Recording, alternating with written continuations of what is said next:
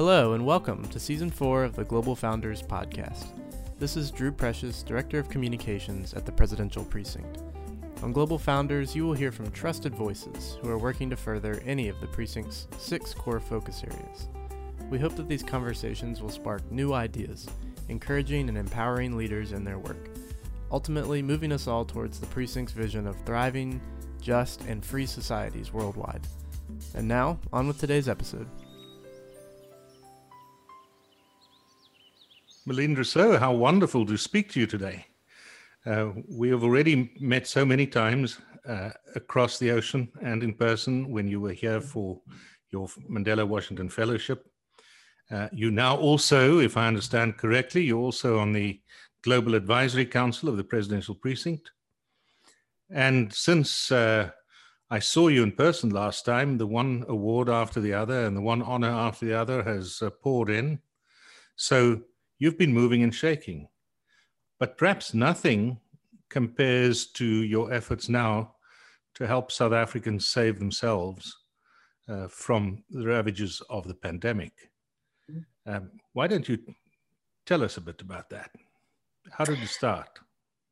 Firstly, thank you very much for the interview with you, Francois. You have been a mentor par excellence over the last year for me, and I am very grateful for your investment within my leadership abilities as well. So indeed, Francois, last year, actually, we started engaging starting the Siyabuya movement.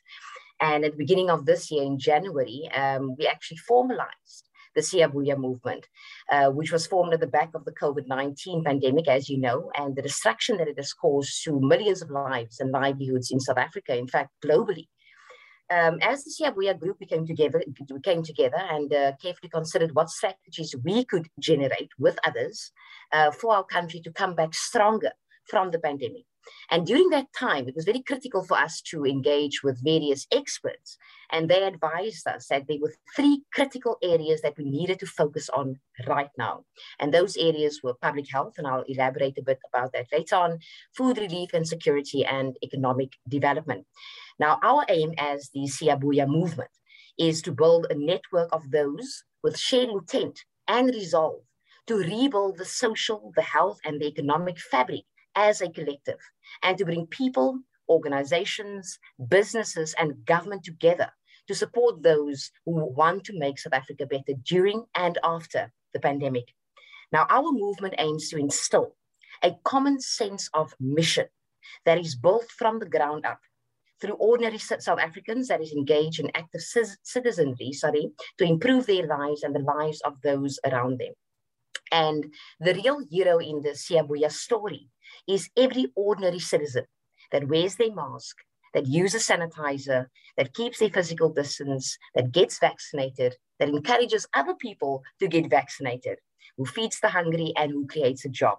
And I can tell you now, Francois, in South Africa, we have many Siyabuya heroes already actively involved in rebuilding this country.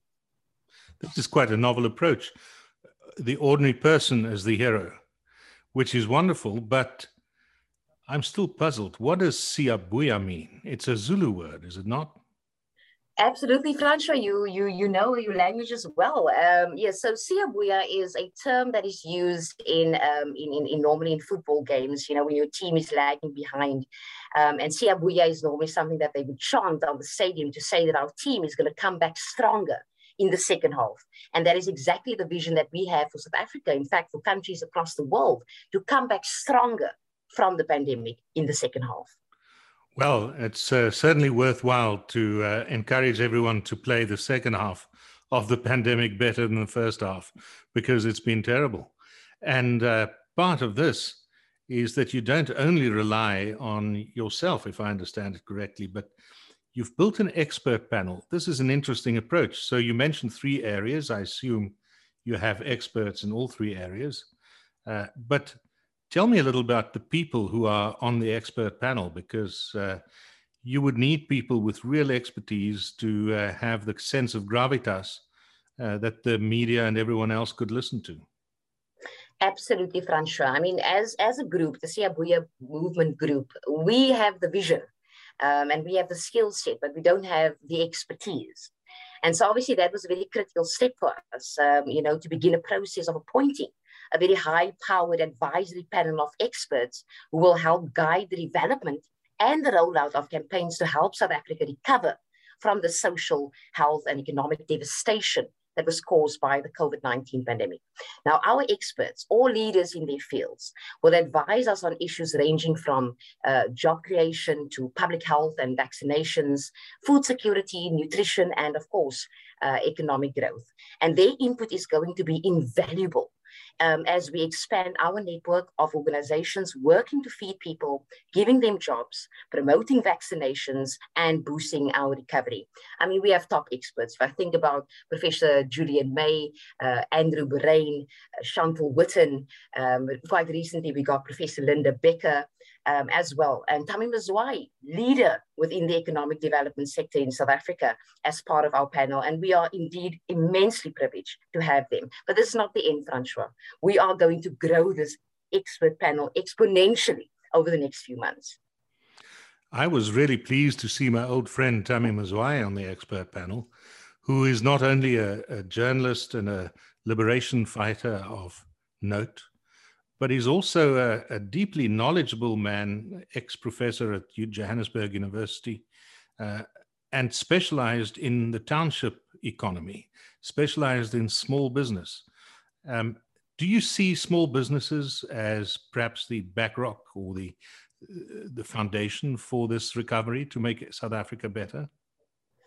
Absolutely, Francois. I mean, I'm no economic development expert, but all the statistics indicate that we need to invest more in small businesses within South Africa, in order for us, or in order to allow the economy to grow. But sadly, that is not the case in South Africa. And I think more efforts need to be done and more investment, not only from government, but from the public sector or private sector within the small businesses, to ensure that this particular sector thrives and that more jobs are created in order for us to, be on an economic development growth path or sustainable growth path in South Africa. What do you see on the ground? Do you see a willingness of people to step up and say, I've lost my job, but I can start a business? No, I can see the willingness. I mean, Francois, you know that I work with a lot of young people. And recently, obviously, I've been embroiled in a project in very disadvantaged communities across, the Western Cape. But the morale is very low, and the opportunities are also very narrow for these youngsters from these particular communities. There isn't a lot of investment made in those communities. There isn't a lot of opportunities available for young people.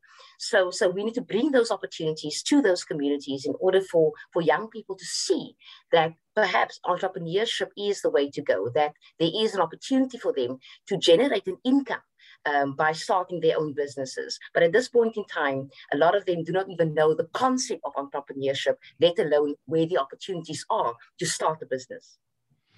You have a global expert, Professor Linda Gale Becker, there. And I heard you use an interesting word in a conversation earlier today, which was vaccine confidence. Yeah. What do you mean by vaccine confidence?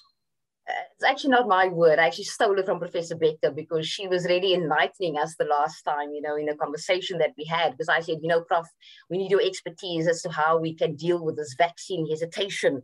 And she's like, no, my darling, we actually need to change the narrative. We need to now focus on vaccine confidence. How can we build vaccine confidence in people instead of, the negative narrative around people not wanting to take the vaccine, etc. So it was really a concept that I took from Professor Becker, and something that I will use going forward, because it's more encouraging than discouraging people from taking the vaccine. That's a wonderful idea. And of course, the whole idea of boosting people's immunity is also linked to the issue of hunger. And you have Dr. Chantal Witten there. What is she going to help you with in terms of moving South Africa out of the pandemic? Her area of expertise deals specifically with food security and nutrition. And very strangely, Professor Chantal Witten, as well as Professor Julian May, wrote a paper recently on the impact of the COVID-19 pandemic on food security and nutrition in South Africa. And sadly, because of this pandemic, we have more children now being stunted as a result of the poor nutrition that they are receiving from these, food relief measures that is in place. So she will be focusing predominantly on the impact of the COVID-19 pandemic on nutrition, in particular as it relates to young children. Which of course means we have to ensure the future by feeding pregnant mothers and children right now. We can't leave it till later. So I hope that there are organizations out there willing to step up and help you out. Absolutely. I mean, Francois, one of our signature programs in the Siyabuya movement is the Siyabuya Heroes. And throughout these last few months, we have been interviewing and amplifying stories of these Siyabuya heroes, going out of their way.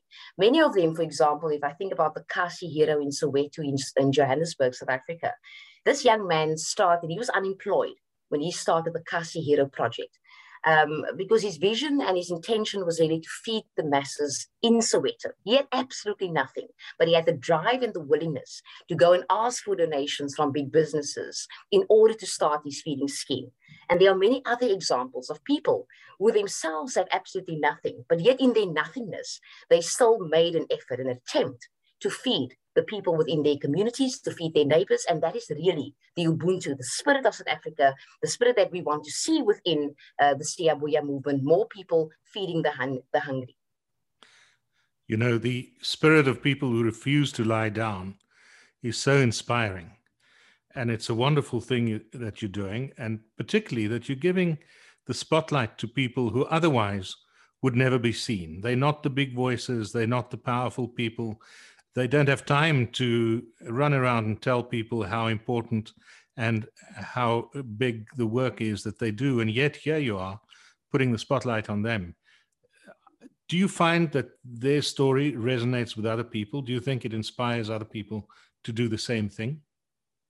Absolutely. I think, Francois, over the last few years in South Africa, we have been focusing so much on the negativity that has been happening, the corruption, the nepotism, the mismanagement, the poor performance of government, etc. And we have taken our focus off people in communities, in local communities, like I said, out of their nothingness, still trying to do something for their communities to impact and to uplift the people within their communities. So I do find inspiration. I think that other people also find inspiration through the active citizenry of others. But the reason why I think, one of the reasons of Siyabuya is to inspire more active citizens, or the rise of active citizens in South Africa. And our job is to amplify those stories. The more people see active citizens doing their job, going out there, feeding the hungry, assisting their neighbors, doing work in their communities, we believe that that will be a catalyst for more active citizens in South Africa. Now, that's a very important part of Siyabuya, because everyone in Siyabuya is working for free. So I don't know how you sustain a movement on people's charity. But what sounds like you are mobilizing the entire country to do the same thing, to give of their time and their talents and fix it themselves instead of waiting for others. Absolutely. And that is truly the spirit of South Africans that should start emerging a bit more prominently. There isn't money. We are struggling. The economy is suffering. Socially, we are in tatters, but we still have skills and knowledge that we can contribute to building and rebuilding our country. And I believe that as long as there are people like yourself and like me and the people of the Siyabuya movement that is willing to invest our time and our energy and our knowledge and our expertise to rebuild South Africa, that there are always hope, that there always will be hope. I know that your meeting place is a website, as is everything these days. And I'm sure that we could ask the Presidential Precinct to make the website address available so that people can register there and go onto the website to see what's being done. But I'll leave the last word to you. If you have one wish for Siyabuya, what would that wish be? Well, I have many wishes for Siyabuya because it's such an incredible movement, I think Siyabuya movement for me I think we would be successful, really, if we can see our movement growing into a larger coalition of supporters and collaborators across society, civil society, business, trade unions, government, business, all working together. I want to see the Siyabuya movement creating more partnerships, growing networks, being a catalyst or an enabler for more active citizens to emerge within South Africa. And I also see and I wish for the Siyabuya movement to continue to be a voice of hope and unity in a time in our history, not only in South Africa again, but globally, that is most needed right now. Listen, in this Siyabuya movement, I am becoming a master of everything. We have recently commissioned a song, the Siyabuya song by the Siyabuya Marimba Band. And within the next, I think, week or two, the song will be on air. And I hope that the Presidential Precinct people will download our song and share it with their networks as well, because it is absolutely incredible. Thank you so much. And all I can say is, may you be absolutely successful, to use your favorite word. All the best. Thank you, Francois. I appreciate it. Thank you very much. Siyabuya,